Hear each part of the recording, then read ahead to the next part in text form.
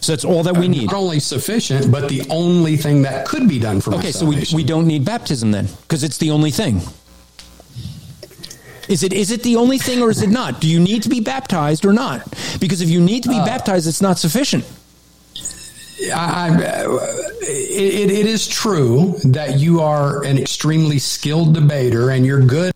This is Apologetics Live. To answer your questions, your host from Striving for Eternity Ministries, Andrew Rappaport.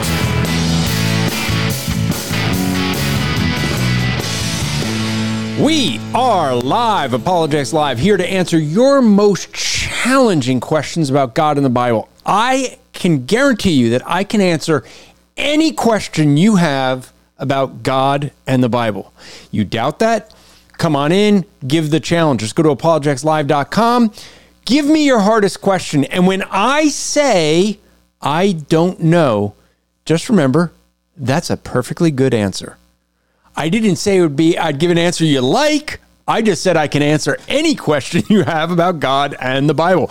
This is a ministry of Striving for Eternity. Encourage you guys to check out Striving for Eternity. It's also a podcast that is on the Christian podcast community. So you can check out the over 50 vetted podcasts that we have there at Christian Podcast Community. I guarantee you're going to find something to listen to. Because we got so much with such variety that you're going to find something you can enjoy, something that whether you want homeschooling, you want some for women, for men, for apologetics, for sermons, we got you covered. And so we would just encourage you to check that out, find something you're going to want to listen to. And I will say that you're going to find probably more than you can listen to in a week.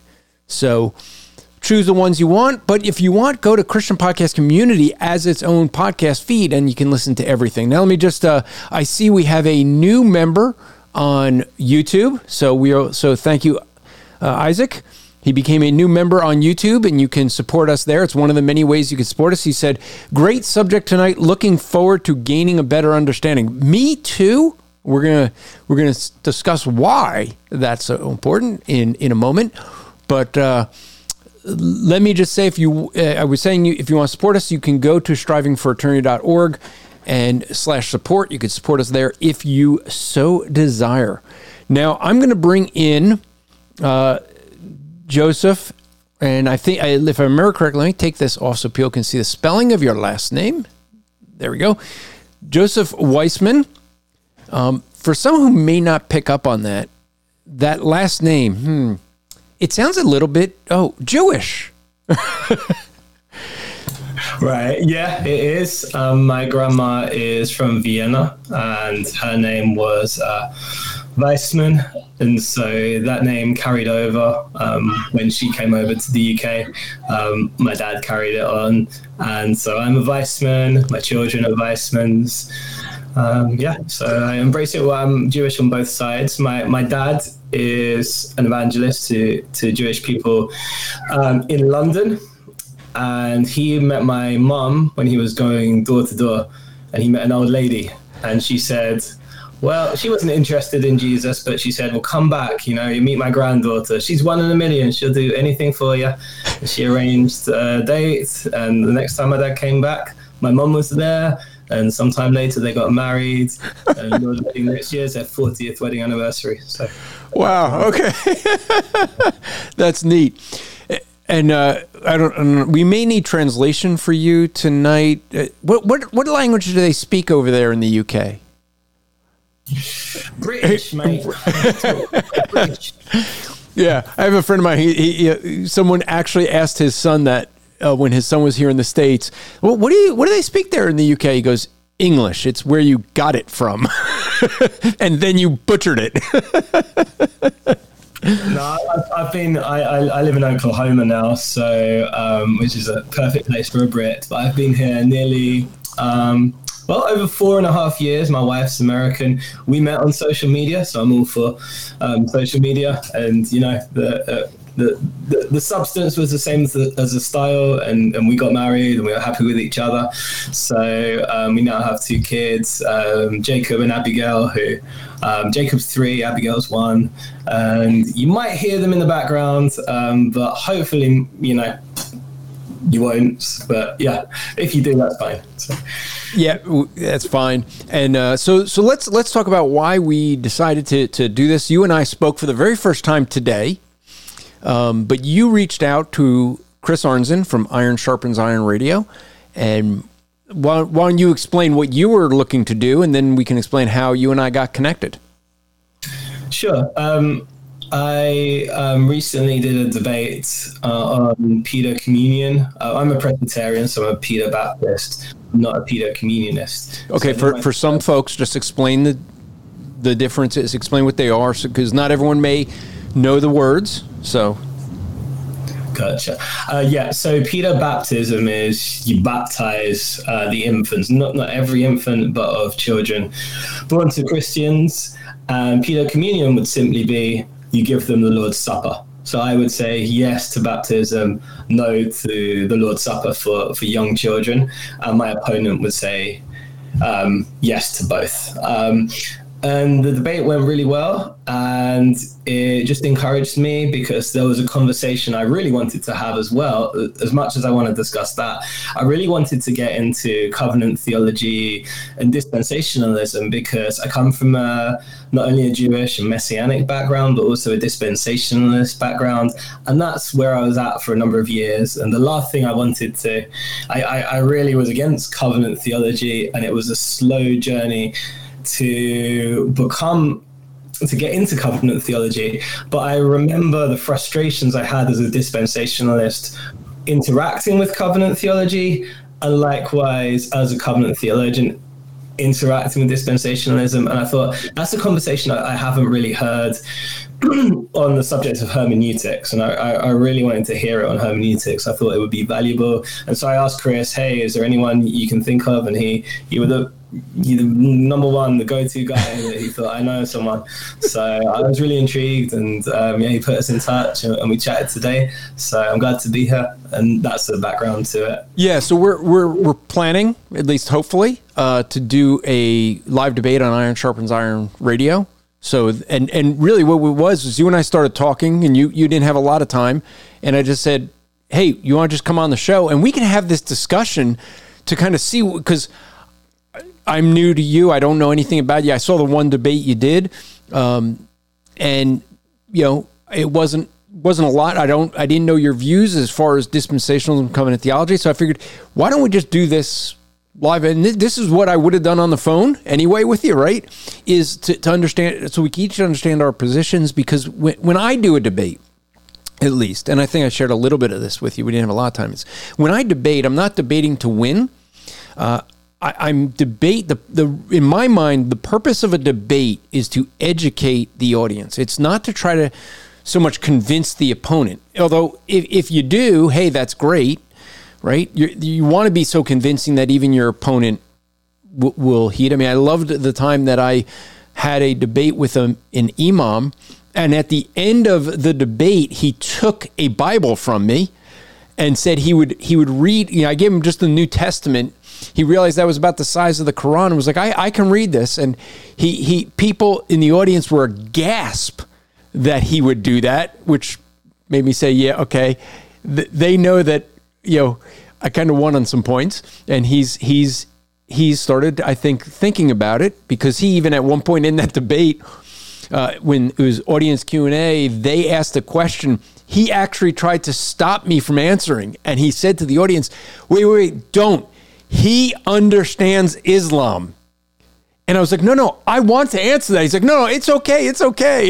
And the reason he didn't want me to answer, because I understand a little bit of Islam and understand taqiyya, and knew that they were lying to protect the faith. And he knew I was going to call them out for it, as I did. They didn't know it, but he did. And so when we do debates, and this is the thing, a lot of people don't understand with debates. The debate, a good debate at least, is where you have your premise that each side is trying to, you have a position that one is for, one's against. You're going to be making arguments for and defending that, and then someone's going to counter it, and you go back and forth. The goal of it is going to be a lot of it's in the cross-examination where you can dig deeper and start asking questions one-on-one. And a lot of what we'll do tonight will probably be a little bit of that, really just so we can understand each other's positions. I mean, you have a very interesting take. And so let me look up. This is what Chris sent me, if I could pull this up, as the topic of debate. So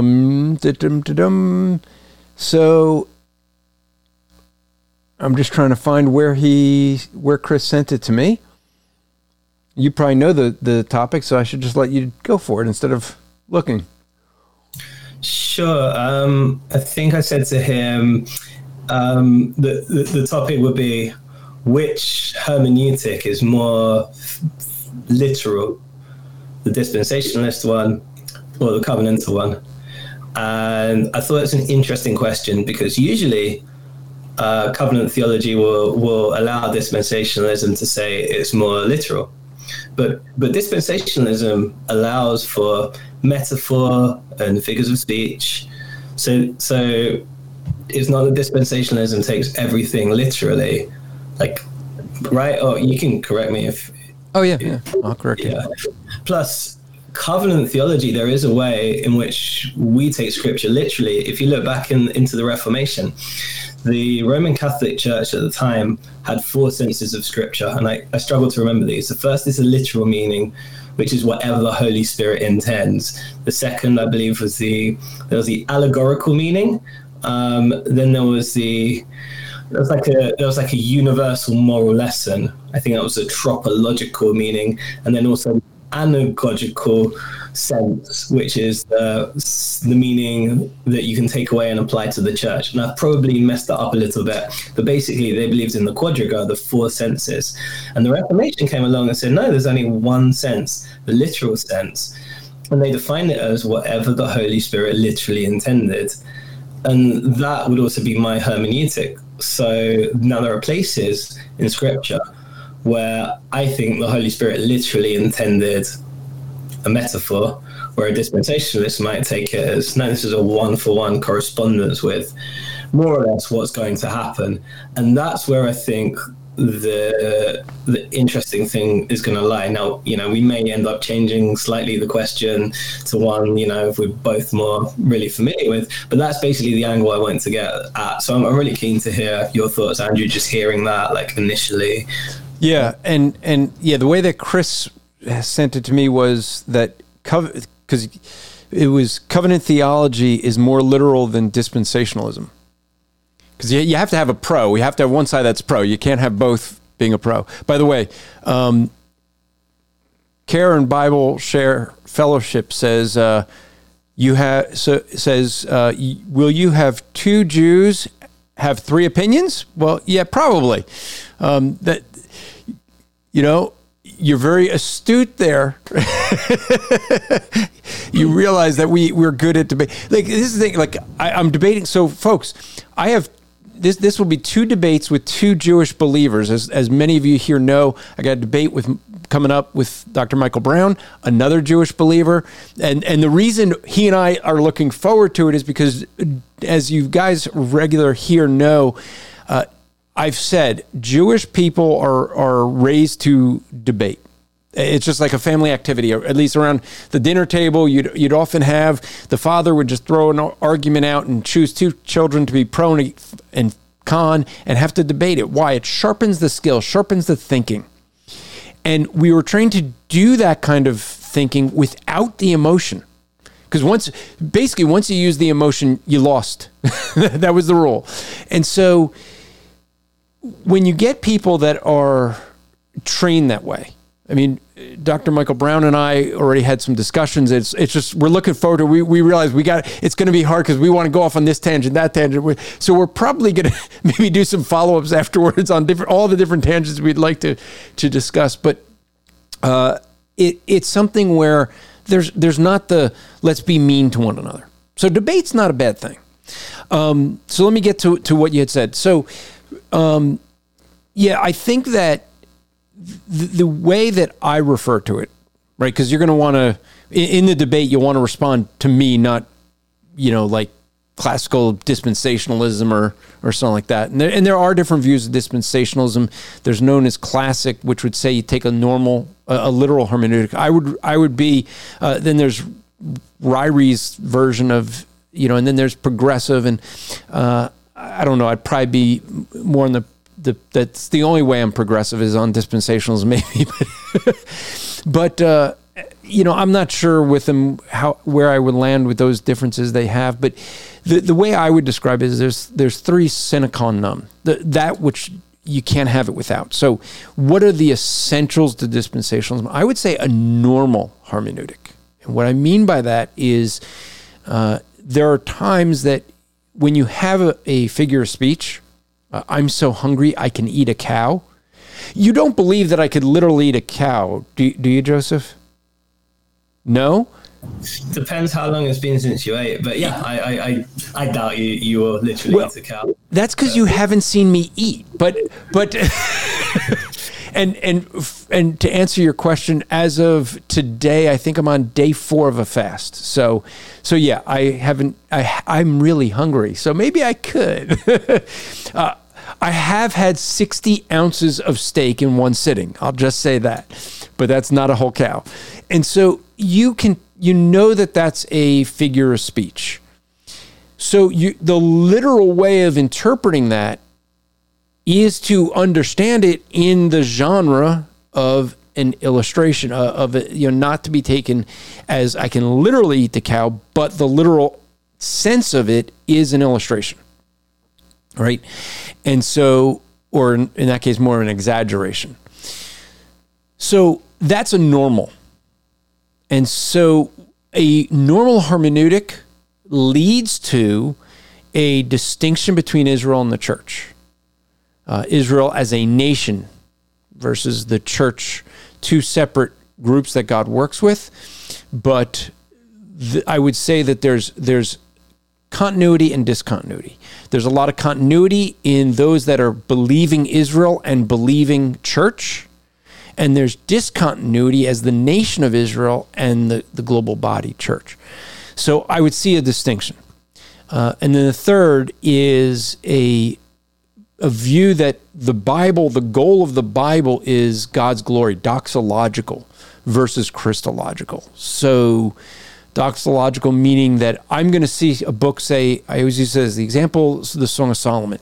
I see the Song of Solomon, not about Jesus and the church, which wouldn't have been around for 1,000 years, but unless you're going to say the Israel is the Old Testament church, so granted, but I would say that is a picture of a marriage. It's a wedding is really what you're seeing, and a godly marriage glorifies God. So those would be the way that I would do it. So I wouldn't say that everything has to be absolutely literal in that sense. Right. No, I get that. But would you say, I'm going to start, prodding a little bit just to see where disagreement lies. And this is just a question. It's not gotcha. I want to really understand. So would you say that, obviously, you'd say dispensationalism has the normal reading of Scripture. So therefore, would you say that covenant theology doesn't read Scripture normally or more so consistently in every area? Would that be your critique of it, that it's not consistent? No, actually, I would argue it is consistent within its hermeneutical system. And this is the thing that, after I talked to you on the phone, that I was looking forward to with this debate with you, because here's what I find. Most people, when they talk about dispensationalism, they talk about it as an end times view. And once someone does that, I'm go, okay, you don't know dispensationalism. You want to argue it as a hermeneutical view. And I went, wow, okay. That's when Chris Arnzen came to me with that, I went, okay, this is interesting. We're discussing covenant theology and dispensationalism from a hermeneutical perspective, and folks that don't know what hermeneutics is the art and science of interpretation. So it's how we interpret. And every one of you listening are practicing hermeneutics right now. You're hearing what Joseph is saying. You hear what I'm saying. You are interpreting those. The question is, what are the rules you're using and applying to that interpretation? How are you coming to the interpretation? And is your interpretation of what we're saying what we're actually meaning? And that's the goal of it, right? So when somebody, no one likes being taken out of context, right? And God especially. I think John Calvin, I'll paraphrase because, well, he didn't write it in English, but in the translation of what he said in a paraphrase is that when you take God's word out of context, you no longer have God's word, you have man's word. And so that's really what hermeneutics is. It's are we getting back to what God meant by what he wrote?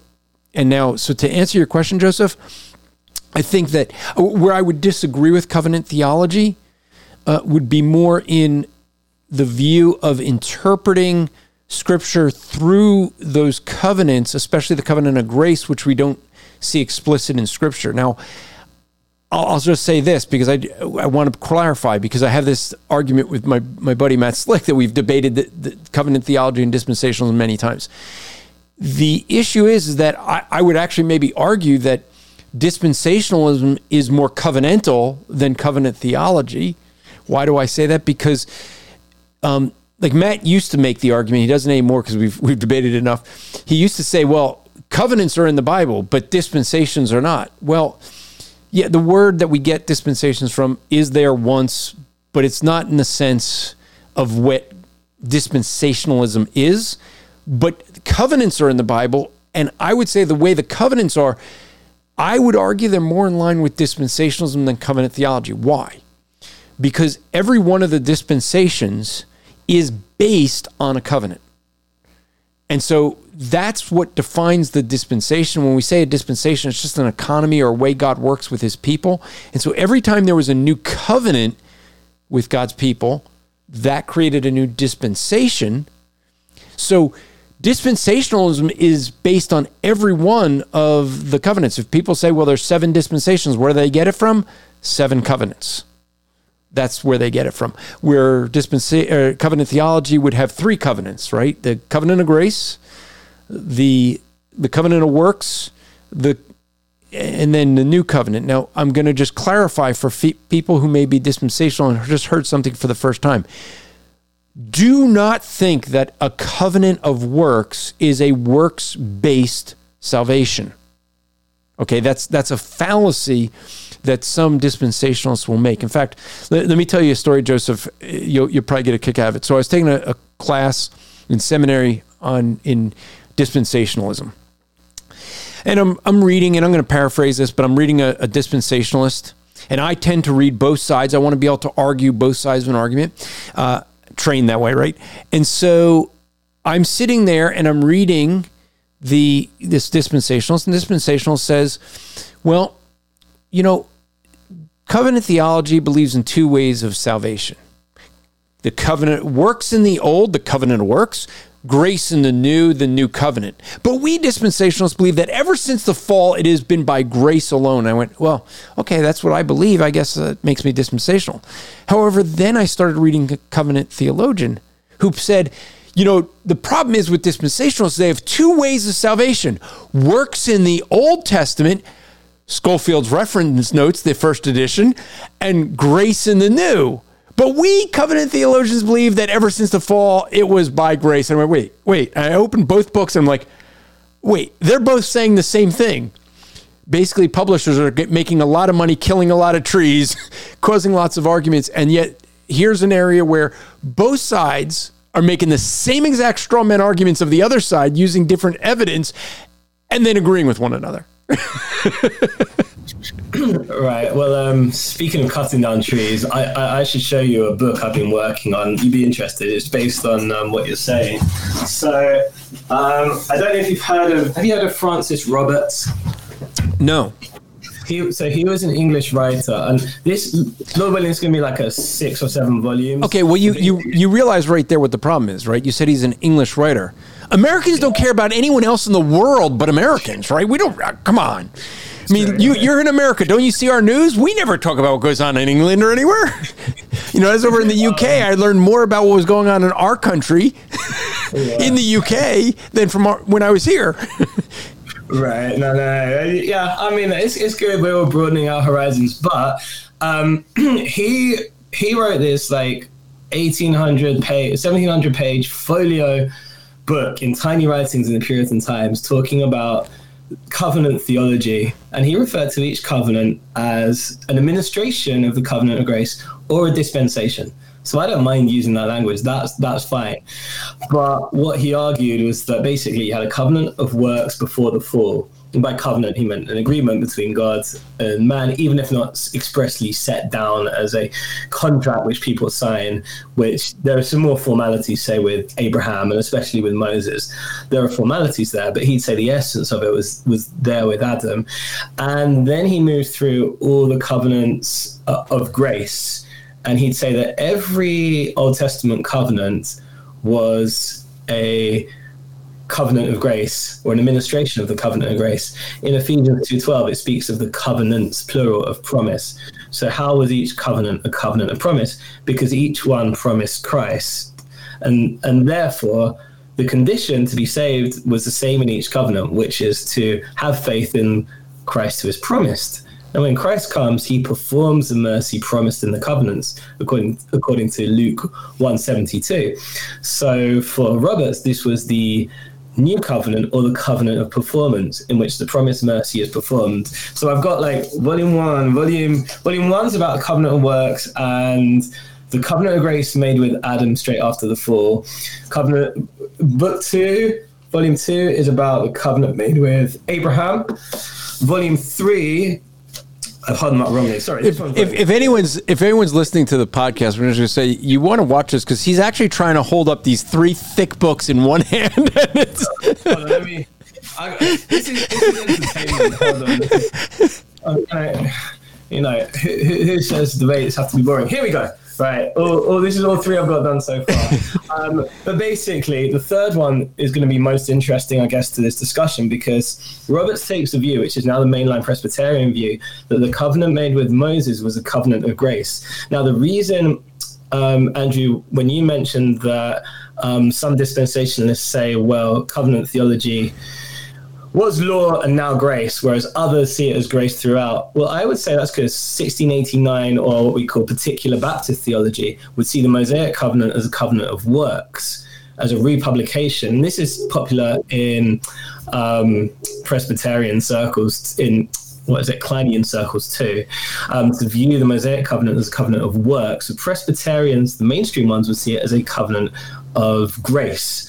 And that's where I think the most interesting question lies, because is there continuity between even the Mosaic covenant and the new covenant in Christ? Are they all part of the same covenant of grace? That might be the most interesting issue to get into. And I wasn't holding up the books just to prove my point. It's just illustrate it as well. Well, Melissa's asking, what's the name of the books and author? So could you repeat that for folks? It's Francis Roberts. Well, we just set up a book company called Berith Press, and Berith is Hebrew for covenant. So it's if you go to www.berith, BERITH press.com. BER, what was it? BER? Let me type. Can I type it in the chat? Yeah, you can type it in the chat. Okay, it's going to connect. I've connected some. Okay, I'm going to allow this. 1 second. We heard meanwhile, spell it out. BER. Berrypress.com. It said it failed to post, but BERITH and then PRESS.com. And really what I wanted to do was to bring out the best work possible on covenant theology so that everyone would have something to actually interact with. I ended up doing over 8,000. Yeah, that's right. There were over 8,000 footnotes. We're only into volume 3, and most of those are scriptural references. So it's really interesting because he deals directly with the Hebrew, and they're the kind of discussions I think are needed. I don't think as covenant theology we've made the argument as best we could with all the best works, I think. So that's what I'm trying to do, is get the best works out there to contribute to the discussion. So yeah, that was just... Okay, so those books are available out there at your site? Yeah. Okay, cool. Cool. May have to get them. So if you could help me, and like I said, folks, this is just, we were... Joseph and I were talking on the phone. We only had like 10 minutes before he had to go, and then we were going to talk to each other later. And I just said, why don't we do this in front of all you guys? So this is, you guys are getting a little bit of how I prepare for debates with people, as I like to have a discussion. We had the debate you guys saw on the channel, the debate with the atheist on is Christianity true? Well, when we went to dinner the night before, I talked to Bill and kind of did some of the same kind of discussion, try to understand, because I don't want to misrepresent the opponent that I'm debating. And therefore, I want to make sure we get the discussion going. And so, I had asked Joseph, hey, before the debate, would you be able to share with me, your opening remark, because an opening is prepared. And so I asked if we could do that, if whether it's written out, scripted out or not, but at least share the notes. And you had agreed, and I'll share my notes as I have them. But as long as Chris doesn't say it's like the debate is Monday. That I won't have time then. But help me understand. So why do you say that covenant theology is more literal than dispensational? And with that, could you tell me what you mean by literal? Sure. I think by literal, I mean it sticks to the literal sense of scripture in terms of what the Holy Spirit literally intended. So when we interpret things literally, well, there's two ways the word literal has been used, and that's where it gets confusing. One is whatever the Holy Spirit literally intends, that's what he meant. It's like, let me think of an example. Well, let me ask this while you're thinking of an example. Is when you're defining literal, is it any different than how I define normal? No, I think it's the same. Well, let me tell you how I would interpret any biblical text, right? And then maybe you could tell me how you would interpret it according to the normal sense you're saying, right? Could we do that? So I would say there are three things you need. One is you need to look at the original languages, or a very good translation. You need to see exactly what words are used, and like the tense and the whole sentence, right? What language is used. Secondly, you need to compare it with the context. So you need to know what's the context, what's gone before, what's coming afterwards. You need to know other books of the Bible. Say, for example, you're not going to get a full understanding of Kings if you're not also got Chronicles, or you're not going to understand Deuteronomy without Genesis. So you need a knowledge of them all. And also you need to know what's gone before in the chapter, what's gone before afterwards. So if you open your Bible to a random page and it says, go and do likewise, and you're just going to do the thing, whatever you've read before, even if it says he went out and hung himself, and you turn and say, go and do likewise without looking up the context. That's not reading in context, right? So the first point is the original languages. Second point is context. And the third point would be the analogy of faith. The analogy of faith is Romans 12:6, where it says, let us prophesy according to the analogy of faith, the analogos fide. And that means comparing the scripture with all the other scriptures to make sure there's one harmonious message. So even if an interpretation even if on the plain reading, it might seem to clash with another part of scripture, before taking that interpretation, I'd go and make sure it doesn't clash with anything and make sure it can be harmonized. And I can give examples of that, but I want to stop there to let you talk and see if there are any differences there. Helps if I unmute first, though, right? I mean, that usually helps if I unmute and then try talking. So, okay, you said Romans 12:6? Yeah. Okay, so that says, since we have gifts that differ according to the gift of grace given to us, each of us is to exercise them accordingly. If prophecy, according to the proportion of his faith. And so you read it differently. Which translation did you read that out of, or was that? Okay. So the Greek word is analogos fide. Oh, okay. So I don't think any translations translate it as analogy of faith. I think the theologians take the literal Greek term analogos fide and turn it into analogy of faith. Yes, it's proportion of faith, and I'd see that as pretty much the same thing. Proportion of faith, not how much faith subjectively you have inside you, but basically what is the objective message of Scripture, and that's how you prophesy, that's how you preach, or that's how you do hermeneutics, is through understanding the whole message of Scripture. Yeah, and I was going to say we disagree until you said the last thing, but maybe it's the word here has the meaning of in relationship to, a proportion, but in relationship to or a relational, like a right relationship, a comparison. It can be an analogy. In an analogy, a ratio or proportion. So it's, I don't, I could dig into it more to see how it's used in, I wouldn't be able to do it live, probably, but just looking. Me neither. I won't worry. I'm winging it too. So yeah, no.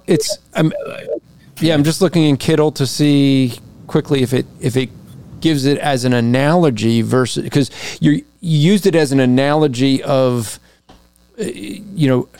so there'd be two things that I'd say with it. The specific verse, and I agreed with everything up until that you brought this verse up. So the verse is talking about the gifts, right? That we should use the gifts accordingly.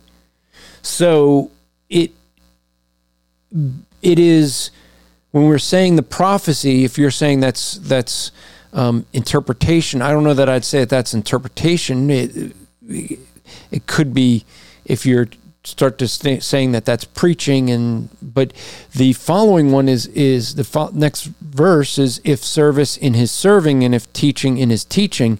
Therefore, in prophecy, as he's prophesying, it'd be in, saying that the prophecy is in accordance with his faith. That's the same with the service and the teaching. The exhortation, he who exhorts in his exhortation, he who gives with liberty, he who leads with diligence, he who shows mercy with cheerfulness. So in each one of these, it's that proportion of faith tied to that. So I'm just wrestling through a text with you, saying like I guess I wouldn't come to the same conclusion of the interpretation there of this, but that aside, to what you had said, I think we'd agree, right? The Greek, now for those who are listening, watching, I don't think either one of us are saying that you have to have a good fluent knowledge of Greek or good handling of the Greek language to know the Word of God. A good, faithful English translation or translation into whatever language is perfectly fine. But when you start debating things, when you're digging deeper, and there are times where a single word in the original language can make a difference. And there's times even where we see Paul making an argument off the specific word meaning, whether it's plural or singular.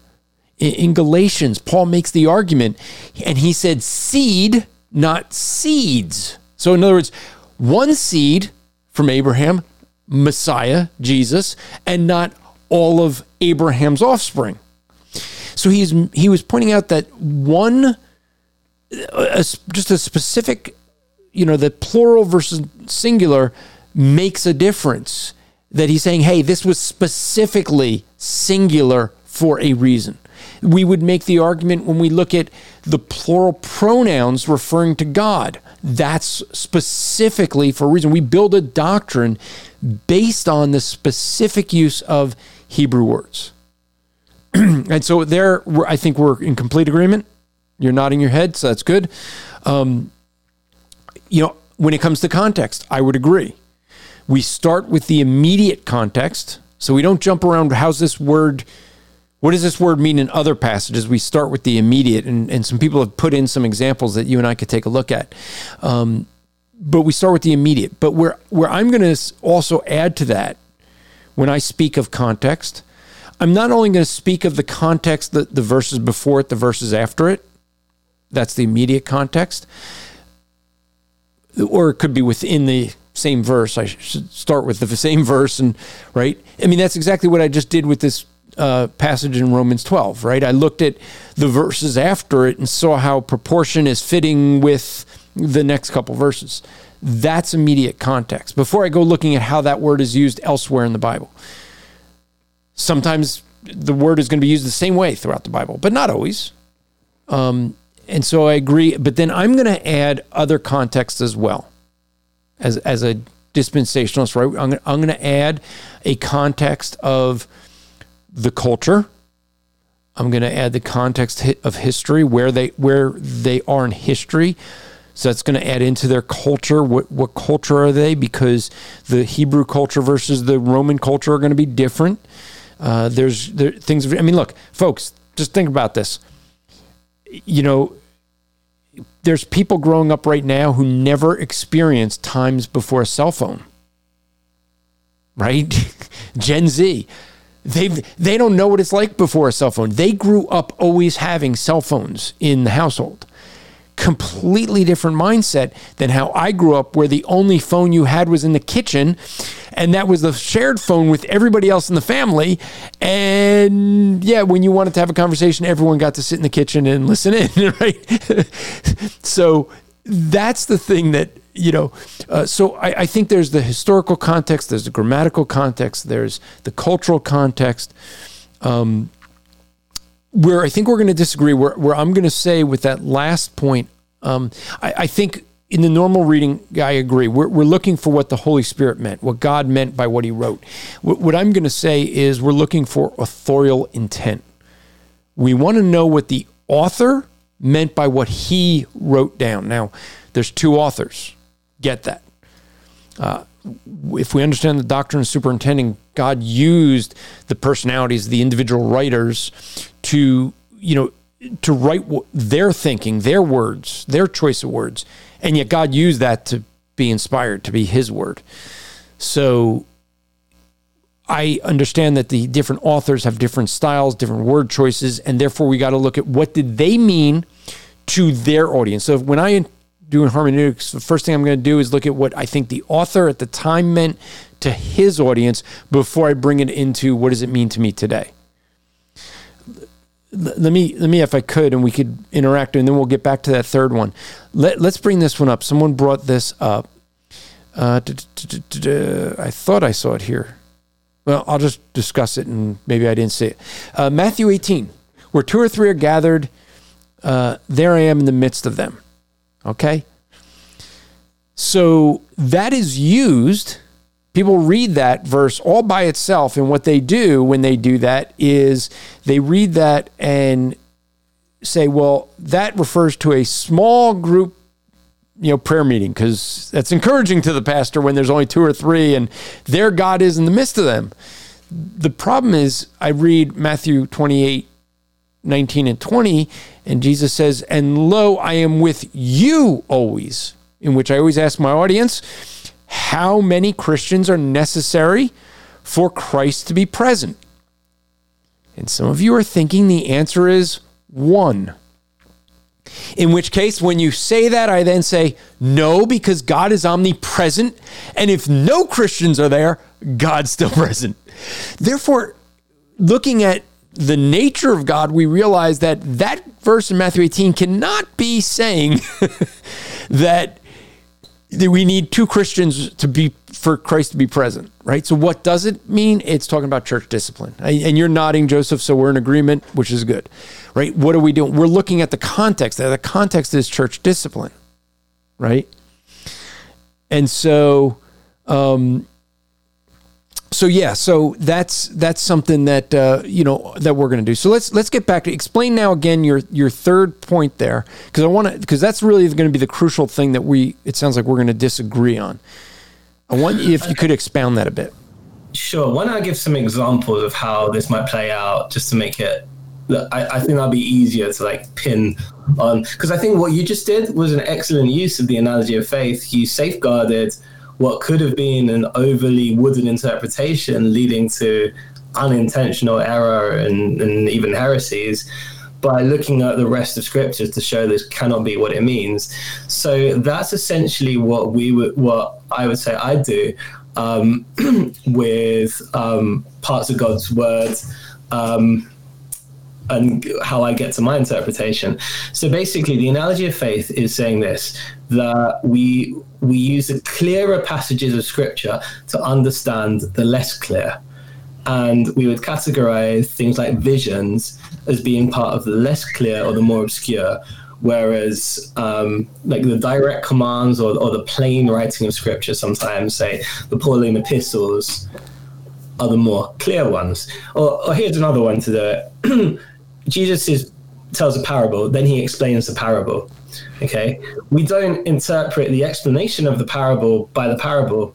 We interpret the parable through the explanation, even though the explanation comes afterwards, because we interpret what is less clear by what is more clear. So I would apply it, for example, in 2 Thessalonians. The Antichrist is going to sit in the temple of God. Well, what's the temple of God? Now, dispensationalists will probably take this in the direction, and we can get into this as a specific. The temple of God, is a temple, the material temple. Antichrist is going to establish it. He's going to sit in it, and then within that temple, he's going to then blaspheme, a bit like Antiochus Epiphanes did. That would be a literal understanding. Right. Now, what I would do, and I'd take this, I'd say that, I'm being literal according to the literal sense, but what I would do is say, okay, temple of God, what does that mean? I'll go to 1 Corinthians 3:16, say, where it speaks of ye are God's temple, ye are the temple of God, and John 2, where Christ is the temple, and say, well, the temple of God is going to be sitting in the middle of the church. I'm going to look for the Antichrist to come from within the church and elevate himself, and that would lead me to identify the Antichrist as the Pope. I'm a historicist, so that's one example of how that might work out or play out. And there are several more, like Ezekiel 40 through 48. I would take that to be a picture of the church. I wouldn't see it as a return to the animal sacrifices, because of the book of Hebrews saying that we can't return. Now, I know dispensationalists will say, well, there's a different system, but I'd say we still can't return to the sacrifices. I'm saying that not to start an argument with you now, more so to actually give you some examples we could hang this on, just for clarity of discussion. So don't feel pressure. You can totally kind of come back on me on this. But, no, that's fine. I don't mind at all. Yeah, I think that... And I think that's a good example, because this is something where, for the audience listening, you could see where we're differing, right? That it's a good example, because I'm going to look at the temple, and I'm going to say that is the temple, right? The Old Testament temple. Well, obviously not the Old Testament because it's been destroyed, but a one that will be rebuilt.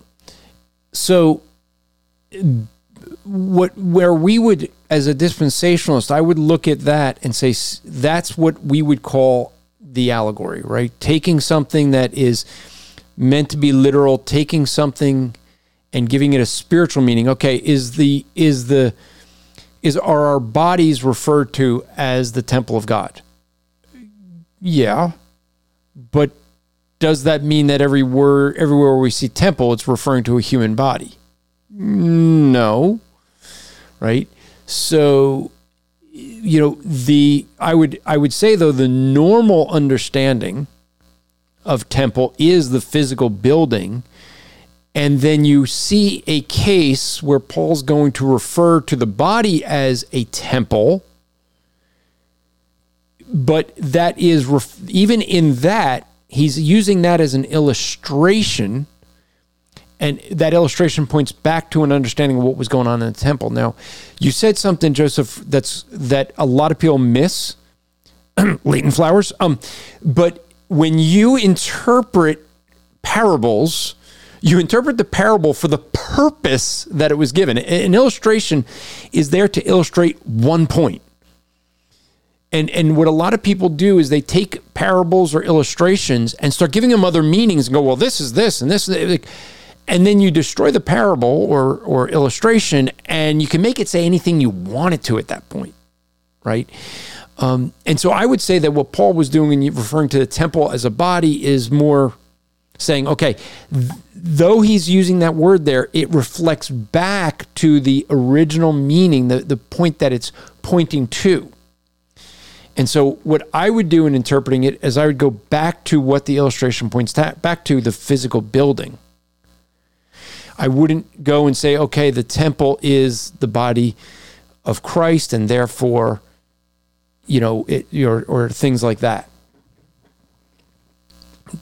Yeah, I guess one place I go to would be like, say, John chapter 2, right, where Christ says, destroy this temple, and in 3 days I will raise it up. And they've been out of the temple in Jerusalem, and the Jews didn't realize that he's referring to his own body. So I guess one question, you don't have to answer it now, but one question I like to ask dispensationalists is, were the Jews wrong not to get that when Christ spoke about the temple, he was speaking about his body? Because in the normal, literal, if we say they normally understand temple, they're right there by the temple. So were they wrong, or were they right, and were they consistent? And if they were consistent, why is Christ correcting them? That's the kind of question I think would be really interesting to get into later. So Yeah, and we could dig more into it, sure. But I would just, to answer the question quickly, I would say, what was the reason that Jesus used parables? Well, he said, so that the unbelievers wouldn't understand, right? So the fact that they got it wrong just says Jesus succeeded in his mission, right? I mean, he tells us why he uses language. It's kind of like when Donald Trump says that he says these outrageous things because the media won't report it unless he does that. And then they go, why does he do that? He told you why he does it, and yet you report it anyway, That's kind of the amazing thing. They keep, he's told them why he does it. Well, it's the same. I think there's a similar thing here. Jesus told them, I use this type of language so that they won't understand. So for him to use that, especially saying it at the temple, I think he did it purposely so that people would be confused. Now, here's the irony, though. Who didn't get it? It was the disciples. Because after he was crucified, it was the Jewish leaders that said, you got to guard the tomb because he said he would rise from the dead. By the way, that's one of the arguments I make for the scriptures being written by God and not mere men. Because mere men would not write a story to try to create a religion where they are the ultimate idiots of the story. They're the only ones that never got it, right? The Gentiles get it. The Jewish leaders get it. The disciples never got it. That's a wonderful thing to point out, because it's the same as if you look at ancient history, right? You look at all the ancient myths, and Gilgamesh is great and mighty king, and there are barely any chinks in his armor. And you look at all these ancient myths, and then you get to Israel, and you start reading about, okay, well, who are our patriarchs? And there's Simeon and Levi who go and break their own covenant dishonestly and murder people, and then all the brothers try to murder Joseph. Then Joseph deceives his brothers, whether he had a right to or not. And then Moses kills a man, whether he was right to or not. There's all the flaws are right there. The rapes and the murders and the deceits. Abraham this is my sister, or no, it's not just your sister, it's your wife. Why would they do that if they were trying to fake it? If they're trying to make the nation of Israel look great, why would they intentionally write so seemingly disparagingly about their own people? This so authenticates the word of God. So I'm really happy you said that, Andrew, and I fully agree. So. Well, the best, one of my favorite examples, I just put it that way, not the best, but one of my favorite examples is Jonah. Read the book of Jonah, folks. Because the thing is, like, everyone knows chapter 1 where, okay, he gets swallowed by a fish, some sea creature, and then gets spit up, and he goes and preaches. But chapter 4, like, look at how it ends. I mean, here's the prophet, and he's writing about his prophecy, and he's basically saying, like, all he wants is God's judgment on these people, and God basically condemns Jonah for not having mercy on them. The end. I mean, there's no, like, and I learned my lesson, I repented, God glorified, no, just, that's it, the end. When you look at it, it's like, here's a prophet of God, and the book is basically a whole book reprimanding him. So let's see if we can get to, actually, no, we want to get back to your third point to dig in a little deeper. So let's get back to that. Yeah. So I was just going to say, no, it's really interesting what you mentioned about the parables, and you spoke about Christ, the purpose being to confuse or confuse. Am I summarizing that correctly? Like, he had a purpose to confute or confuse those Pharisees, or even intentionally, so that his disciples would be kind of confused. Yeah, I mean, he said that the reason he spoke in parables is so that they would not understand. Not to confuse. I don't want to say that he was being deceptive. That's the God of Islam, right? That deceives his own followers. He knew what he said. He knew how people of their own volition would respond to that. And he knew by what he said, it would bring about what he wanted by, saying something that they're purposely going to misunderstand. Right, and I believe he even quotes Isaiah 6:9, where he says, and he said, "Go and tell this people, hear ye indeed, but understand not, and see ye indeed, but perceive not. Make the hearts of this people fat, and make their ears heavy, and shut their eyes, lest they see with their ears and hear with their ears, see with their eyes and hear with their ears, and understand with their heart, and convert and be healed." So he quotes that. So therefore, to me, the purpose of Scripture is not necessarily what the original audience would understand, because sometimes, as you said rightly, the original audience, which includes reprobates who hate the Lord, they're intentionally confused and given a stumbling block. So that's, I guess, one critique of the dispensationalist hermeneutic I said is there's a lot of focus not just on authorial intent, but also on what the original audience would have understood. And I want to say, yeah, but the original audience, some of them would have understood it, sure, but there was full of lots of people who would never have understood it because it was the purpose of God for them not to do so. I think that's a question that perhaps that's my ignorance of dispensationalist literature, but I haven't seen that one addressed in what I have read. And I used to read a lot of it, and I still try to, although I got to watch the book budget and everything, and but why do you have to watch the book budget? I disagree with that. I'm a married man, Andrew, and yeah, I still don't understand. So I did have this couple. They were in my house. They were struggling. The husband wanted to buy lots of good Christian books. The wife wanted to buy lots of shoes. They both thought the other shouldn't. And I said, look, there's an easy solution to this. Every time he buys a book, that means he's agreeing that you could buy a pair of shoes. And every time you buy a pair of shoes, it means he can go buy a book. And they were like, oh, okay. And they like that. I don't. It's great marital advice. It's not great financial advice. Yeah. Yeah. But so we have, a couple things. So we have the first question from Bible Care and Share Fellowship. Acts 1:8 is dispensational. Now later he ended up saying 6-8. So let me read 6-8. So when they had come together, they were asking him, saying, Lord, is it at this time that you are restoring the kingdom to Israel?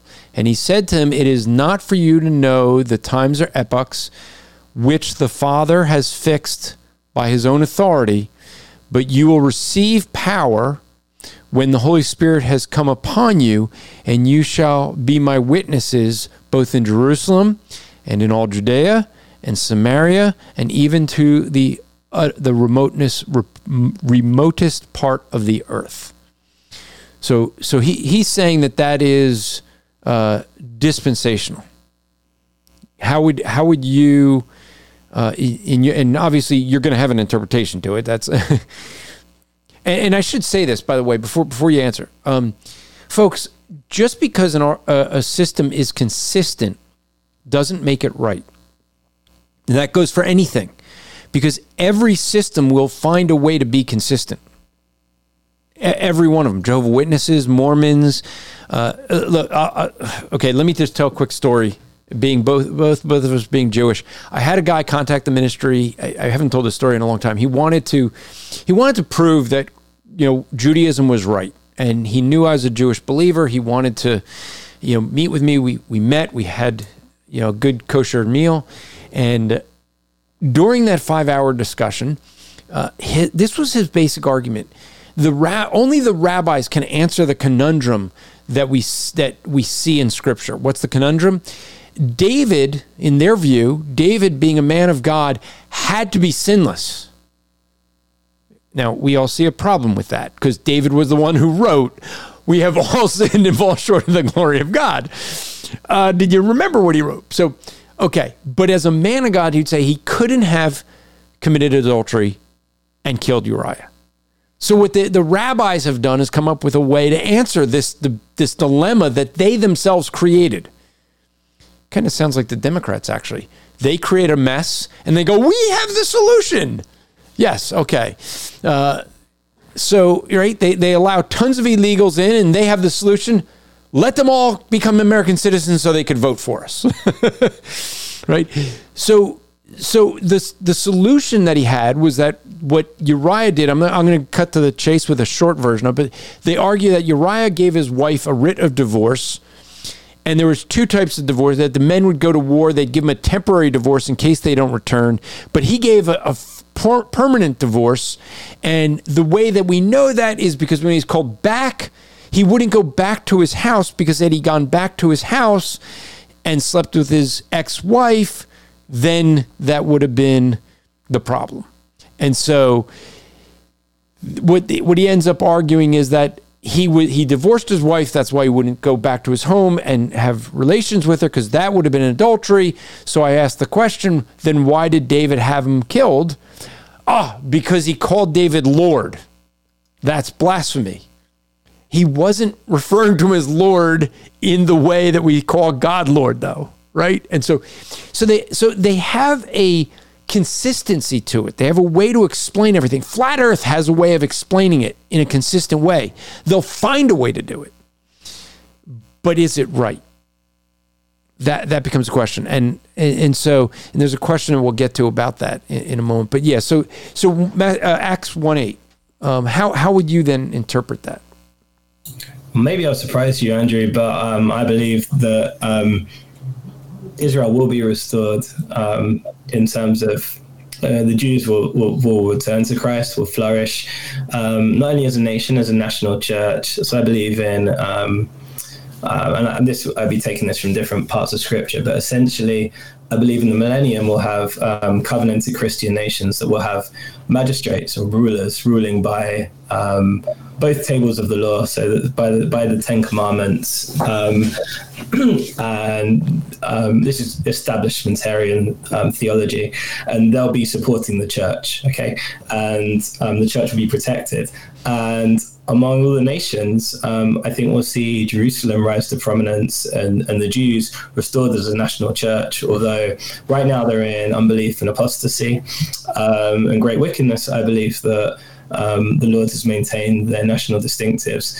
And I believe that Christ's answer incorporates that. He says, it's not for you to know the times of the seasons. He doesn't say, the kingdom will not be restored. And I know some people will go there, and some people will say, oh, Jesus was, he was saying that their question was wrong. I don't believe he thought the question was wrong in itself. Like, I don't think he thought it was totally wrong. I do think he issued a gentle corrective when he talks about both in Jerusalem and Judea and in Samaria. So already that's the Samaritans who, hey, the Jews and the Samaritans don't get along very well, and unto the uttermost parts of the earth. So to me, what happens in Israel, we're going to see in all the nations. There'll be something particular about the Jews for sure, but I think it's all happening within the context of the church. So I'm not going to say that the Jewish nation won't be restored. I believe it will be. So I don't know if that answers it.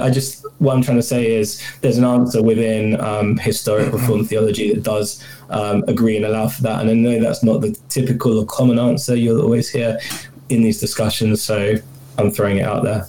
Yeah. And, Matt Slick is a Presbyterian that holds to a similar view. So it's not that it may not be that common, but it's not that off base with other Presbyterians, shall we say. All right, so let's go through some of the other. I want to get through some of the questions that did come up in the back. So Seamus says, I feel like there has been someone before Darby who did the math of Daniel 9. Daniel 9 is an interesting one. This is one, we don't have time to get into it, but when you look at that, I see amillennialists, premillennialists both interpret the first 69 7-year periods literally, right? The difference is in that last 7-year period, where a dispensationalist is going to see a gap, and I think the text allows for a gap between the 69 weeks or the 7-year periods and the last one. So I see that there's a possibility of a gap. You're going to have others who start to try to explain that 7-year period is figurative, or the first half of it is literal, and that's from the baptism to the cross. But then the last half is still figurative. That takes you to 70 AD. I think the 70 weeks of Daniel, I think in a dispensational way stays consistent. I always struggle with, now I did have one amillennialist who told me it's all figurative, and that avoids the whole thing. I have difficulty when you take the first 69 as literal and the last week or half a week as figurative, because I don't see anything in the text that allows for a change of that last week. But I don't know what you might think about that. Yeah, well, can you explain some more, like the figurative view? I'm not sure if I've heard that before. So what they'll say is that the first 69 weeks brings it from the decree of Cyrus to the time of Christ. And then that last week, most will say that it starts with the baptism, leads halfway through is Jesus's death, and then that last 3.5, that last part, it's either the last 7 years or the last 3.5 years, goes all the way to 70 AD. And so obviously that math doesn't work, right? No, that math doesn't work. No, that would not be my view. Am I interrupting? I don't No. interrupt. Okay, so, right, like, how many days was Jesus in the earth, right? 3 nights and 3 days. Does it mean he was there from midnight to midnight to midnight to midnight to midnight? No. But we'd say, well, the Jewish way is counting any part of a day as a day. So I'd apply that also for a week. That 70th week, even though it was cut short, was still the 70th week, and there's no need to count 3 years into it. Some people try and claim that after the halfway point is the beginning of the ministry of the apostles. I think that seems forced. So I'm happy to count the truncated week as a 70th week still, if that answers it. Okay. Now, when would you see that 70th week ending? When Christ is cut off in the middle. So the covenant I see as a covenant of grace. The confirming is Christ preaching, and the cutting off as in the middle of the week, as after 3 years of preaching, 3 years of public ministry, he's cut off, but not for himself. So that would be the crucifixion. Okay. All right. let me get through some of these. So this is a personal question for you. I thought it was to you. It's actually to Seamus. But I just realized it was Bible Care and Share Fellowship who asked Seamus, "Are you a Messianic Jew?" So first off, just for folks who don't know, some people, especially those growing up in my generation, the word Jew could be taken offensively. Just so you know, use the word Jewish; it's safer. But now it puts the context. So, but I'll just say Seamus' response was, "I just lit my menorah for Hanukkah." With the Seamus is an objective form of the meaning of serviceable, and so now I understand why he had put that. But and I was going to tell the story with that is so I decided I haven't done Hanukkah really since my grandmother stopped letting me in her house for that. But I decided this year I was going to start doing that again. I don't think there's anything wrong with doing it. I don't think there's but it is nostalgic for me, and so I decided this year we're going to start doing that. But the question I thought that was directed to you, so I'll ask it to you anyway because I already know the answer. Were you a Messianic Jewish person? And with that, let me ask what your understanding of that is. Okay, so I grew up ethnically Jewish. Both my parents, each of them went into the church before they met. So they raised me going to church. Then in my teenage years, we started attending a Messianic congregation. And then when I was around 18, I went off to college and I got into Messianic Judaism. And I became someone who spoke at Messianic services and got really into it. I ran a blog. I did lots of things that would be considered Messianic. I got very much into political Zionism and activism. And I stepped away from all that. Around 29, I realized I was a false convert. I wasn't regenerate. There were too many sins. Too much was inconsistent about my life. And I realized that I hadn't been saved. I wasn't walking according to the truth. I knew that I had an intellectual faith, not one that was, truly in my heart. I believed that there was no evidence of the Holy Spirit's work in my life, and I needed to repent of my sins. I had a notional faith. So I repented and I stepped back from everything, and I started reconsidering a lot. And to me, since that time, the last 7+ years, I realized I was putting way too much into my Jewish identity at the expense of Christ. Some people get quite defensive about that, and they'll say, "Oh, there's no way that your Jewish identity can get in the way of Christ." But I really think there is. Mm-hmm. I got into the feast. Now I'd say that I see those ceremonies as typical, okay? I see them as pointing forward to Christ. And there's an interesting thing, Andrew, within Judaism. You're near to, whereabouts are you in New Jersey? Well, I'm now in Philadelphia area. Okay. So in New York, you have the Lubavitch, right? And in 1994, their Rebbe, Menachem Mendel Schneerson, he died. And you know what some of them started doing? He couldn't have died. He's the Messiah. The Mashiach, you're right. They start saying he's Mashiach, but you know what? Some of the Mashiachs started doing? They started turning the fast days into feast days. They started eating pork.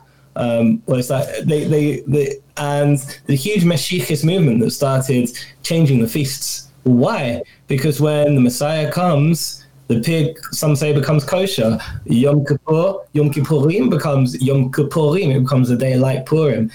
Everything becomes joyful. There's a change when Messiah comes, and Judaism recognizes it. So for me, the most consistent thing for me to do, to declare to my fellow Jews that the Messiah has come, is to cast aside the ceremonies, and because they're declaring that the Messiah has not yet come. So I don't want to, and that's what I believe Paul's getting into in Galatians with circumcision. Well, don't turn back to it. You turn back to it, Christ will profit nothing, because they were pointing forward. Now Christ is here. Now the middle wall's gone, and now we don't need those things. Now, obviously, there are people who would say, there might be people who get into this for different reasons, but that's where I'm at. But I love to hear the same, actually, if I can ask you the same question, Andrew, like, because I don't know much about you before today. So would you consider yourself like messianic? Would you see that just says I'm Jewish, or do you think the word imports more, or how would you? Yeah. I don't. People ask me if I'm a messianic Jewish. I say no. I'm a Christian. I identify as a Christian. The reason is because the Messianic Jewish movement brings some people back under the law. It's really where the Hebrew roots movement came out of, because the Hebrew roots just goes further than the Messianic movement, where they actually try to live by the law as if that can bring righteousness. And I think that though the festivals could be fine, when people start emphasizing too much on festivals or trying to live within a Jewish way of thinking for spirituality, I think that, as you said, it pulls away from Christ and makes my spirituality tied to the things I'm doing, the rituals, rather than Christ. And that was the problem that brought Israel, when they were in captivity under legalism. And so yeah, I don't consider myself a Messianic Jewish person. I consider myself to be a Christian. Yeah, me too. I'm with you, Andrew. I'm not. And I'll just say this. What we end up seeing is that, we have to separate, the old from the new.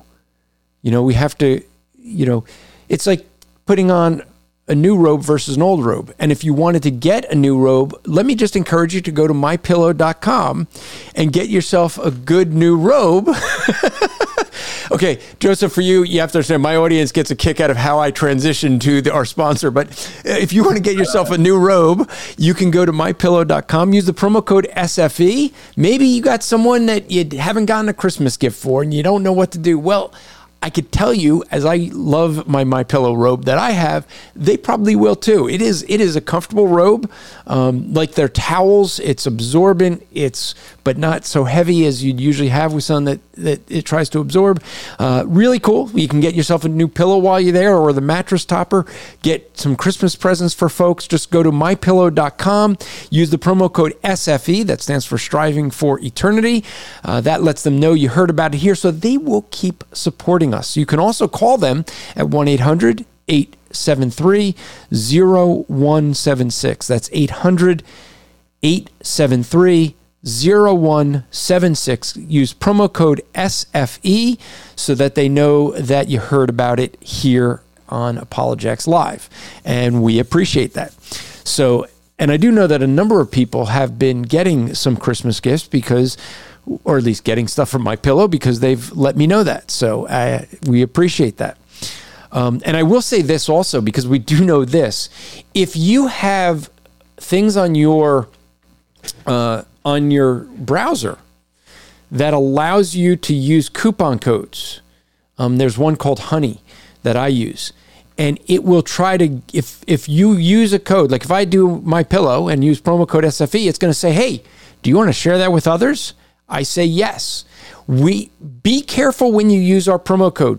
Be happy to share it that way, but check it, because we had someone who, because he hit to use the coupons after he put in SFE, it ended up using the Daily Wire promo code that someone shared.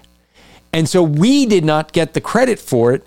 Daily Wire did. And it's only because the person contacted me and told me that I was able to go back and use the email he sent to me, share it with Daily Wire and say, hey, just to let you know, this is what happened.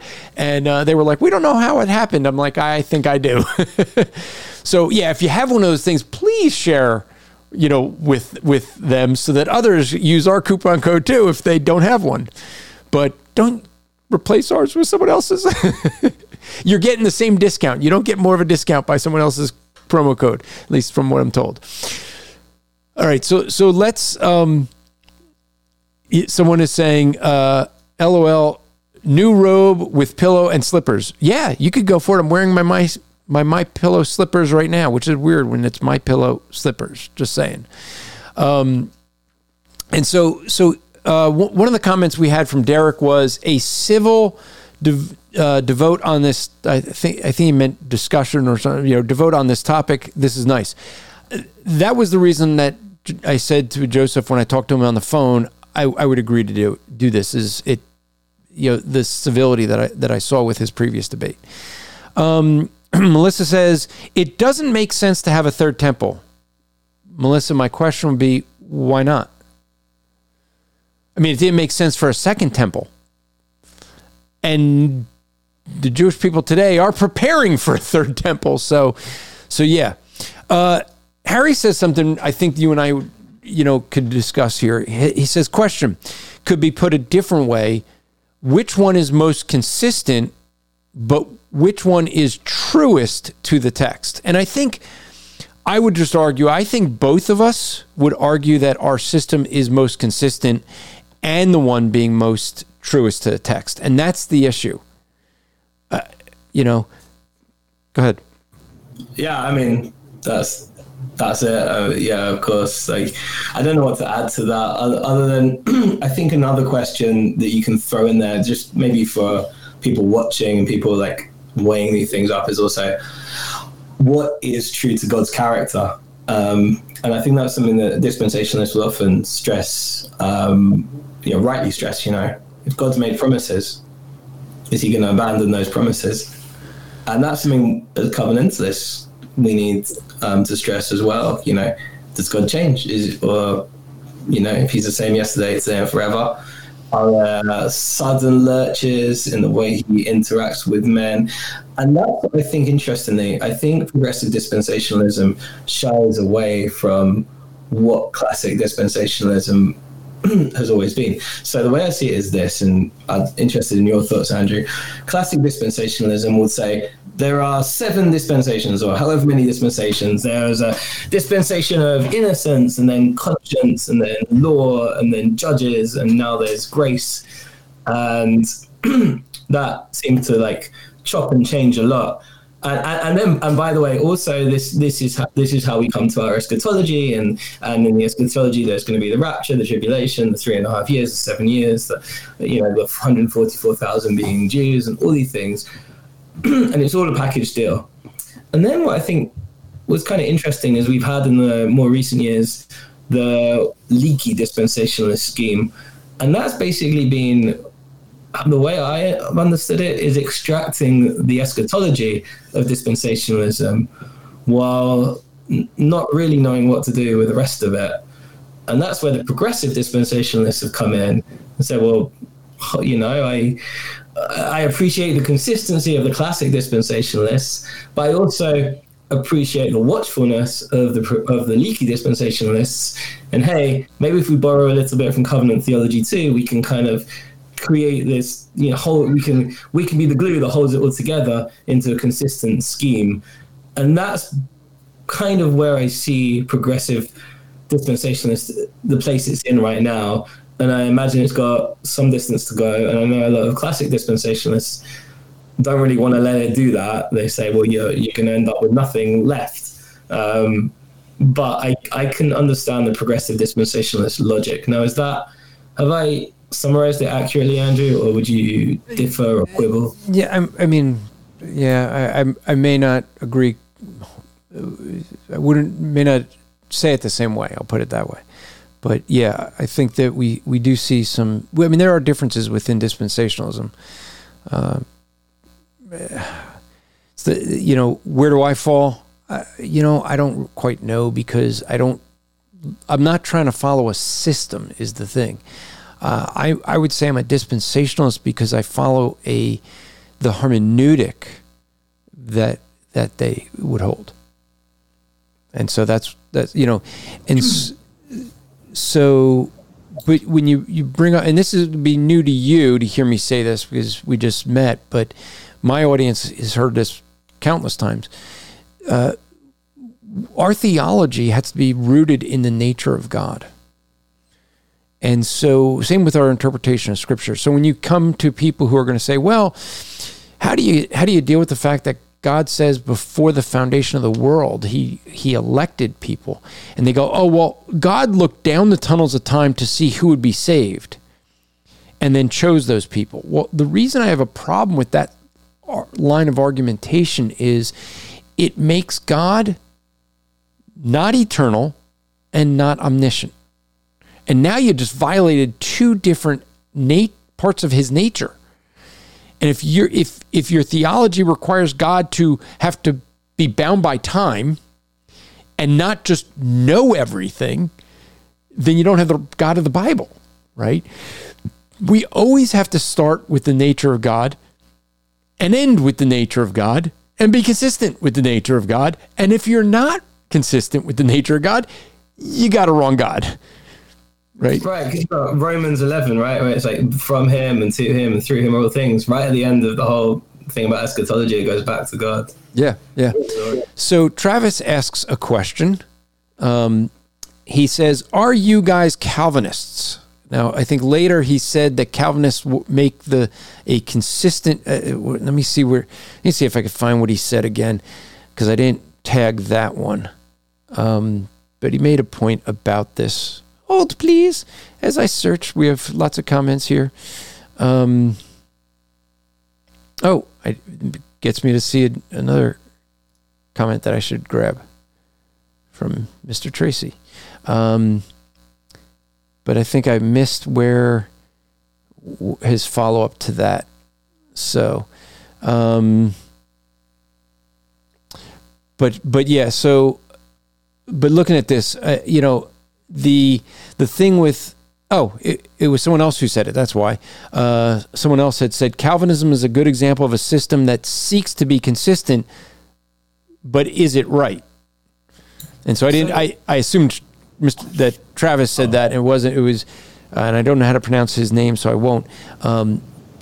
All systems are consistent. Is Calvinism right?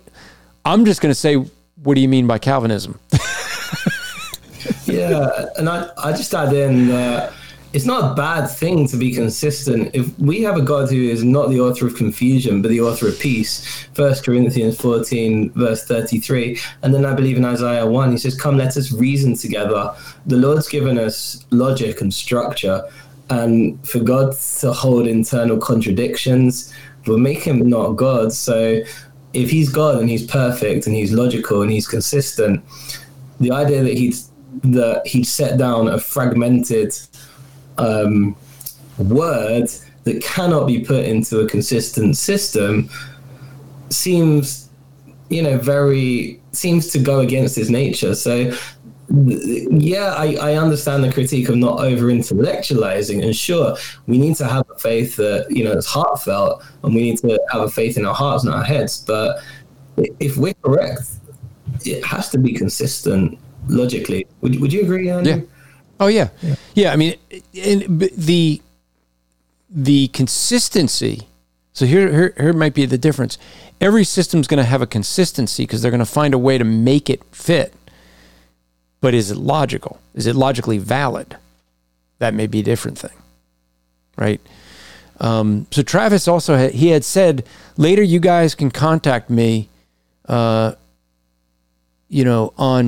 Truth with Proof YouTube. Well, Travis, you're welcome to always come in here. This is open to anybody.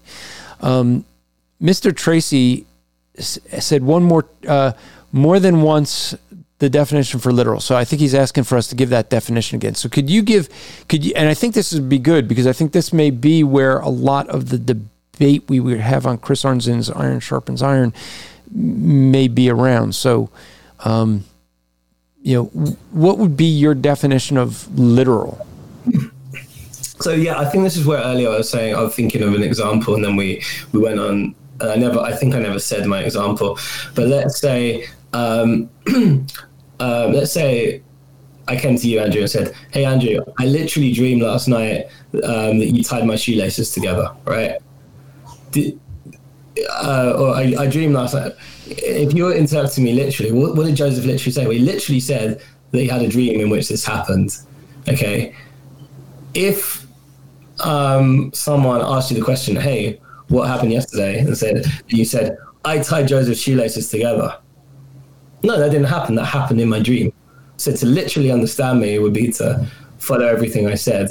So there's two ways to understand the word literal. The way I'm using it is literally according to what the Holy Spirit says. So when he says, here is a vision in which certain things are represented or signified, like in Revelation 1:1, certain things are signed and signified, okay, then we're right to see, well, okay, this mark of the beast, it signifies something. It doesn't literally have to be a physical mark, right? That's one way I'd say we can still take it literally, because we're going according to what the Holy Spirit literally meant. There's another way to define literal, which is, you take everything literally, which means, according to the plain, and I don't want to say wooden because that sounds negative, but according to the plain or normal reading, it says it, this is what it is. So each side's going to claim to be literal, but perhaps in a slightly different way. But I still think it's valid for, as covenant theologians, to use the term literal sense, because that is what we're trying to do. We're trying to understand what the Holy Spirit literally meant, or what he literally said. So yeah, I didn't know there was more. I see the comment now from Mr. Tracy. I didn't know there was kind of more than one definition until I started reading back into covenant theology and hermeneutics, and it's all right there. So yeah, I'll start talking. Yeah, no, I think that there's, I don't know that it's so different. But again, it's going to depend. So when I come to a passage, like you're saying, the more literal wooden, well, I'm going to take that unless the context says otherwise, is how, and so you brought up the Revelation 20 passage, with what he sees in a vision. But he mentions there 1,000 years specifically 6 times for emphasis, and that's the main point of it. And there's language of chronology. This happens after 1,000 years. This. So there's it leads to the fact that what he's seeing is an actual vision, and this is a vision of what will happen. And so it's literally what he sees. Yes, I would agree with you on that. But what's the purpose of it? See, and that's where I guess we end up differing is, I would say the purpose of it, he's laying out some details here, and the fact that he reiterates the 1,000 years that many times is why I would believe that there will be a literal 1,000 years where, Satan would be chained up or restricted. All right, so go ahead. Oh no, I was going to say Revelation 13 with the mark of the beast, and this might be an interesting one for our future discussion. But in Ezekiel 9, Ezekiel has a vision, and all the righteous are given a mark, and then the men are told to go through the streets and kill everyone who doesn't have a mark on them. Now that foreshadows or typifies what's going to happen later when the Babylonians come and take away the Jews. But when the Babylonians came, the righteous were caught up with them. So you don't see like a one for one, even though in the vision, everyone who's righteous receives a mark to show that, God is going to protect his elect, even if they suffer. In the vision, only the non-elect get killed. But yet when the Babylonians actually come, what's represented in that vision doesn't have a one-for-one fulfillment of what actually happens. And I believe there are reasons why, which we can get into and probably, both prepare better than just off cuff. But when I come to something like the mark of the beast and the mark being on the head and the forehead, the head and the hands, it's a bit like in the Torah, where it talks about you're going to wear the law on your heads and on your arms. Well, the Jews would take that really literally and literally do it. But does it really mean to wear like the tzitzit and to fill in, or does it mean, to have it in your mind? And then conversely with the mark of the beast. So that's just a glimpse into where I go with some of that. I would say the purpose of that passage in Deuteronomy was to love the Lord your God with all your mind, heart, soul, and strength. The Jewish people follow the other part and make that literal. So because they could do that, the first part's harder. What we're going to do is they got a couple comments. We'll try to get through. I'm not feeling completely well, so I'm going to probably end a little bit early tonight, folks. But let's see if we can get through some of these. This comment, and again, I just don't know how to pronounce your name, so I'm not going to, because I don't want to mispronounce it. But dispensationalism imposes dispensations upon the text when no explicit statement about those particular dispensations exists in Scripture. Covenant theology imposes allegories upon passages that aren't necessarily allegories. Well, I'm going to disagree maybe a bit with both, but when you say dispensations that are not explicit in Scripture, the dispensations are tied to the covenants that you see in Scripture. So it is explicit in the Scriptures. I mean, a dispensation is that God says, here's some ways I'm going to work with my people. This is the people that I'm going to work with, and this is what you do, and this is what you don't do. That's the dispensation. We get the definition of it from each of the 7 covenants. And so to say that it's not in Scripture, and it could be you really don't understand dispensationalism. That's possible. But yeah, it is. I mean, each of those dispensations are explicit in Scripture because it's, okay, Noah, this is what you're going to do. And, now there's going to be a death penalty. And, Abraham, here's what you're going to do. And, okay, now Jesus comes and here's the new covenant. So, yeah. Now I think that covenant theology may allegorize where they shouldn't, but they're going to be consistent with, I think, the way they interpret from looking at a covenant relationship, and they interpret through that lens. And so when we look at the two systems, we have to understand how they're interpreting. When you say they impose, when you're saying it imposes on the text, it's how do they come to the conclusion? And you got to start with how they're doing their interpretation. Yeah, and I just add in to that. It's definitely possible for someone to allegorize.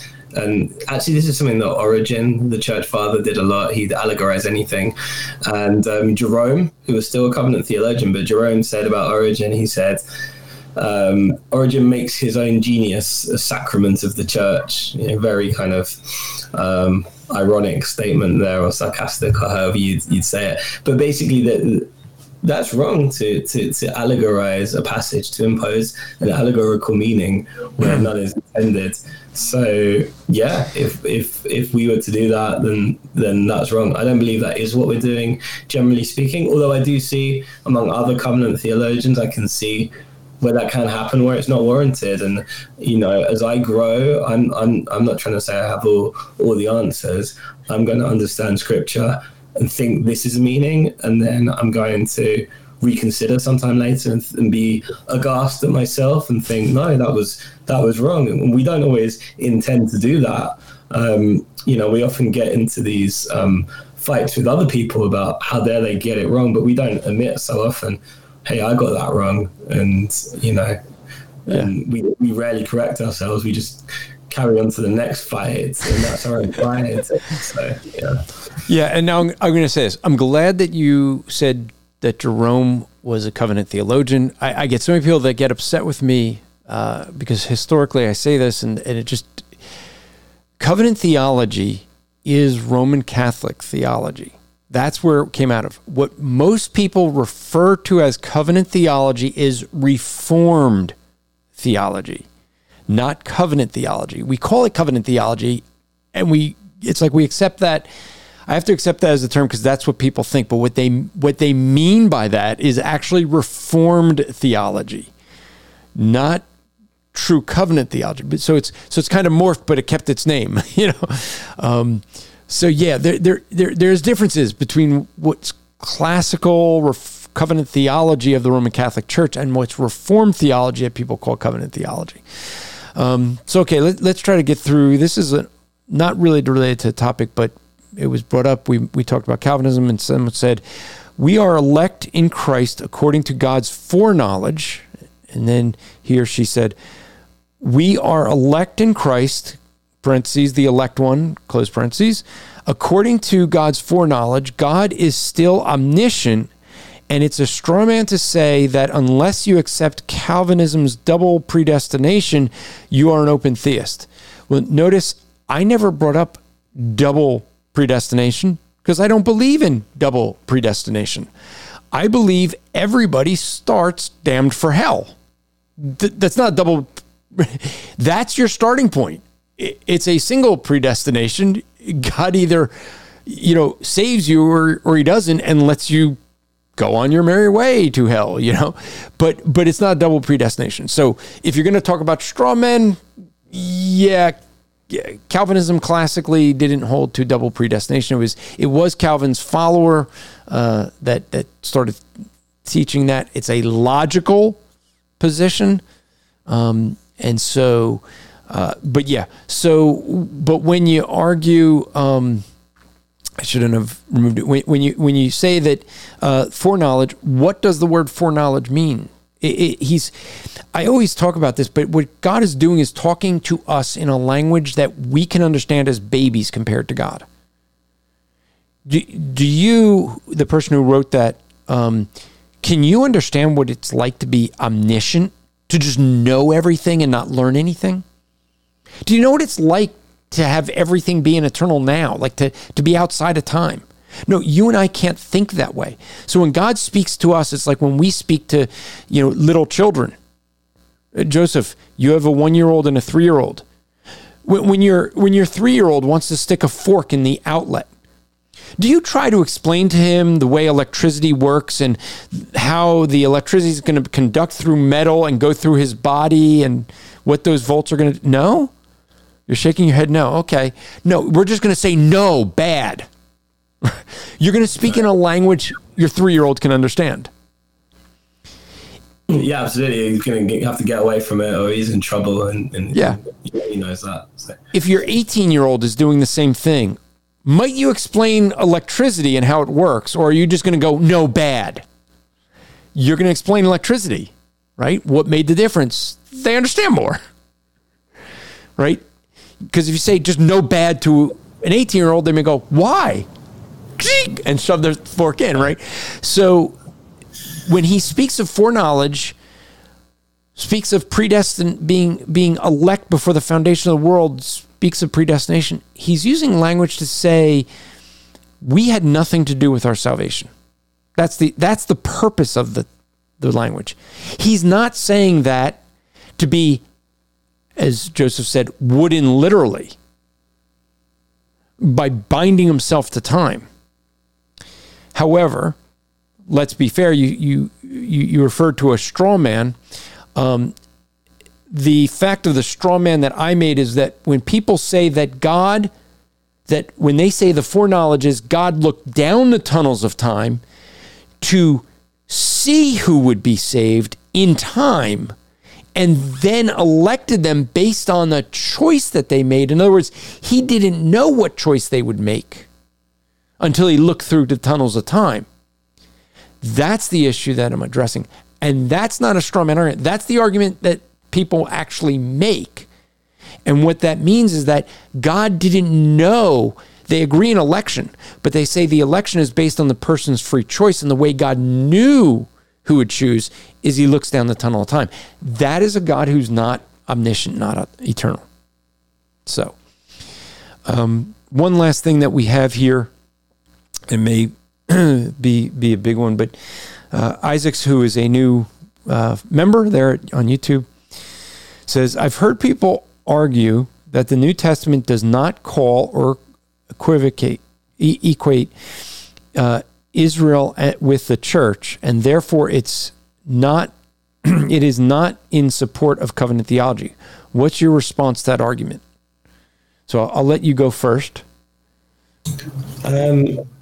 Yeah, I'd say cautiously. There are passages where I do think, let's to open up a big can of worms right at the end. But Galatians 6:16, I would see that as having some reference to the Gentiles, as well as obviously to the Jewish remnant, I would be comfortable taking that. But I'd also go back to Psalm 87, even in the Old Testament, where those who were born in Ethiopia, in Palestine, in Tyre, are counted as if they're born in Zion. This man was born, therein. So Israel, the word Israel is not always used univocally. Sometimes we can commit, I think it's a genetic fallacy where we see one word and it always means the same thing. And I think dispensationalists would agree that sometimes when we read about Israel, it's the person, Jacob. Sometimes Israel is the nation. And even dispensationalists would also agree there's a use of Israel in which it means only the elect within Israel. So that's already 3 definitions, and then you can add a 4th one. Sometimes it refers to the kingdom of Israel, like the state, the kingdom. Sometimes it refers to the whole of all the Jewish people, including Judah and Israel.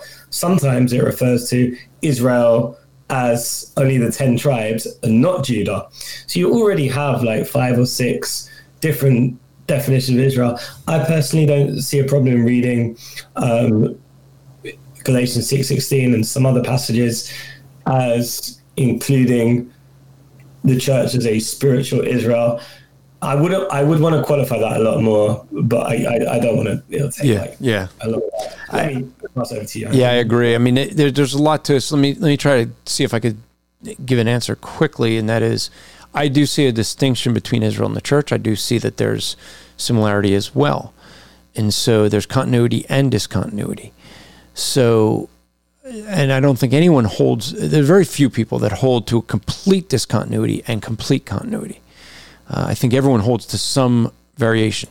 Those who say, well, Israel is the church, but they don't keep kosher. They don't keep the Passover, which Israel was supposed to keep forever.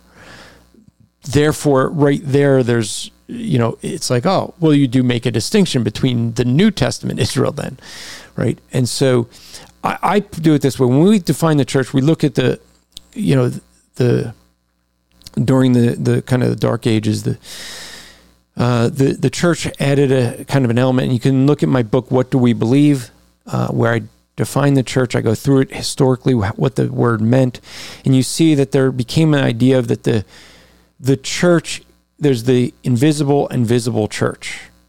And so the invisible church is those who are just believers all around the world.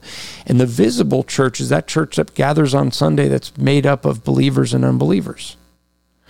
And so you have that same thing in what's referred to as spiritual Israel. You have spiritual Israel and national Israel. Spiritual Israel would be the universal Israel. National Israel would be the invisible Israel. Those of the nation that gather and meet, and they're made up of believers and unbelievers. But the true Israel, right, we call the true Israel, that's spiritual Israel. That's only the believers. And so so when we do it that way, I think we have the way of understanding this so we can do an apples to apples. What most people end up doing, I see, is taking the church universal. They apply that to, oh, look, there's Israel, but not all Israel's Israel. But instead of seeing that separation they do with the church between visible and invisible, they say, oh, see, not everyone's Israel, therefore the church is also Israel. And I would say, no, it's the same thing we do with visible and invisible. So that's how I would do it. Let me just end with one thing. Because, not that one, this one. The same person was challenging on Calvinism says, created for the sole purpose of damnation equals double predestination. No, it does not. First off, when you're saying created for the sole purpose of damnation, let me just read Scripture and ask, what does it mean? Because Romans 9, it's kind of clear here. He says, I'm just going to start for context because we always want to get context. It says, For this verse, Romans 9, verse 17, for the scripture says to Pharaoh, for this purpose I raised you up to demonstrate my power in you, that my name might be proclaimed throughout the whole earth. So he has mercy on whom he desires, and he hardens whom he desires. You will say to me then, why does he still find fault? Who can resist the will of God? On the contrary, who are you, O man, who answers back to God? The thing that is molded will not say to the molder, why have you made me like this? Or does not the potter have the right over the clay to make one for honorable,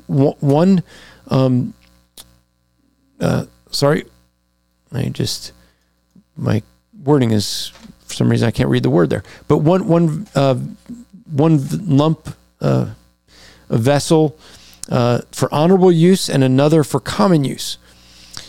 What if God, although willing to demonstrate his wrath and to make known his power, endured with much patience the vessels of wrath prepared for destruction? And he did so to make known the riches of his glory upon the vessels of mercy, which he prepared beforehand for glory.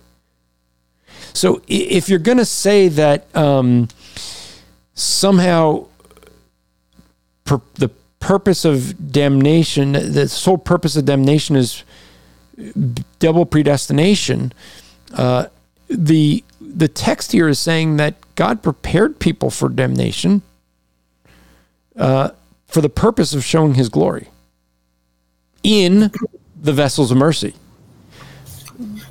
But it's God's knowledge of that because he's in control of everything. If you want to say that God damned people, well, okay, the text seems to say that literally. You want to comment? Go ahead. Yeah, I was going to throw in. I know I mentioned the book website that I'm doing. So I'm basically a part of. My wife and I do this together. We restore old, big Puritan tomes on kind of knotty subjects. So covenant theology is one. I'm just throwing in the chat a book title my wife and I are hoping to prepare. This is by the moderator of the Westminster Assembly, called The Riches of God's Love unto the Vessels of Mercy, consistent with his absolute hatred or reprobation of the vessels of wrath. That's one we're trying to get together. And give the author, and then say that again slowly because the podcast listeners need to go look that up. We haven't finished this one yet. Lord willing, within the next year or so. I see my screen name is, okay. It's by William Twiss, who is the moderator of the Westminster Assembly. There is a free version online. It just has old spelling, but it's called The Riches of God's Love unto the Vessels of Mercy, consistent with his absolute hatred or reprobation of the vessels of wrath. And he's answering all these very knotty questions that we find very difficult. He wrote about the equivalent of 800 or 900 pages on it. We haven't started it yet. We still need to finish God's covenants. But these are huge subjects, which I think, in their generation, they grew up, they learned Hebrew and Latin and Greek. And then, we're raised on, Mickey Mouse and we can't even, what I mean? And they get into depth that and complexities that we're still catching up with. So I don't hang off their every word. I'm happy to disagree with them. But what I'm aiming to do for the church is, rather than me just saying what I think, I'm trying to restore what other people have said on the topic as well and contribute. So that's just something your readers or listeners or viewers, I should say, may be interested in at some point. But I don't have anything to really add beyond that. I think he'll do better than me. I still need to study more on that topic. Well, Joseph, I want to thank you for coming on. It was helpful for me to better understand your position, so that when we do debate on Iron Sharpens Iron, I better understand it and don't hopefully don't misrepresent you. I think it was a good discussion. I think it was informative. And so, folks, be following Iron Sharpens Iron with Chris Arnzen to find out when we will be having the debate and having this discussion. So that'll be coming up soon on his program. His program he does Monday through Friday from 4 to 6. You can go to Iron Sharpens Iron. I think it's ironsharpensironradio.com, but just do a search for Iron Sharpens Iron Radio. You'll find the website, and that will be where you could find it. Kathy says, yes, thank you. Good show. We appreciate that. So the thing that I say for just programming note is next week we'll have a show. We didn't have the guy who wanted to challenge. He was arguing that Calvinism was a dangerous doctrine. I did reach out to him again today, and he didn't respond. So if he's willing to come on next week, we'll have that discussion. If not, we'll probably have an open Q&A. And then after that, we're going to take the last 2 weeks of the year off, unless Drew wants to do shows. I'll leave that up to him. But Joseph, I appreciate you coming on. Folks, if you want to check out, again, his ministry there that he's working on, I'll put the banner up again so that you can go. But it is BERITHpress.com. So go check that out and check out the books that he's reproducing. Yeah, thank you, Andrew. I just wanted to say thank you for having me on. I really enjoyed the discussion, and yeah, it's good to see the comments from your listeners and viewers. I like that, and I like the gentle challenges. I like the encouragements. I like the vibe you have going on. So I want to say thank you to the viewers and to yourself. And yeah, I look forward to discussing with you further with Chris. Yeah. Thank you. Thank you. All right, folks. So that is what we have for tonight. Remember to go and strive to make today an eternal day for the glory of God, and we'll see you next time.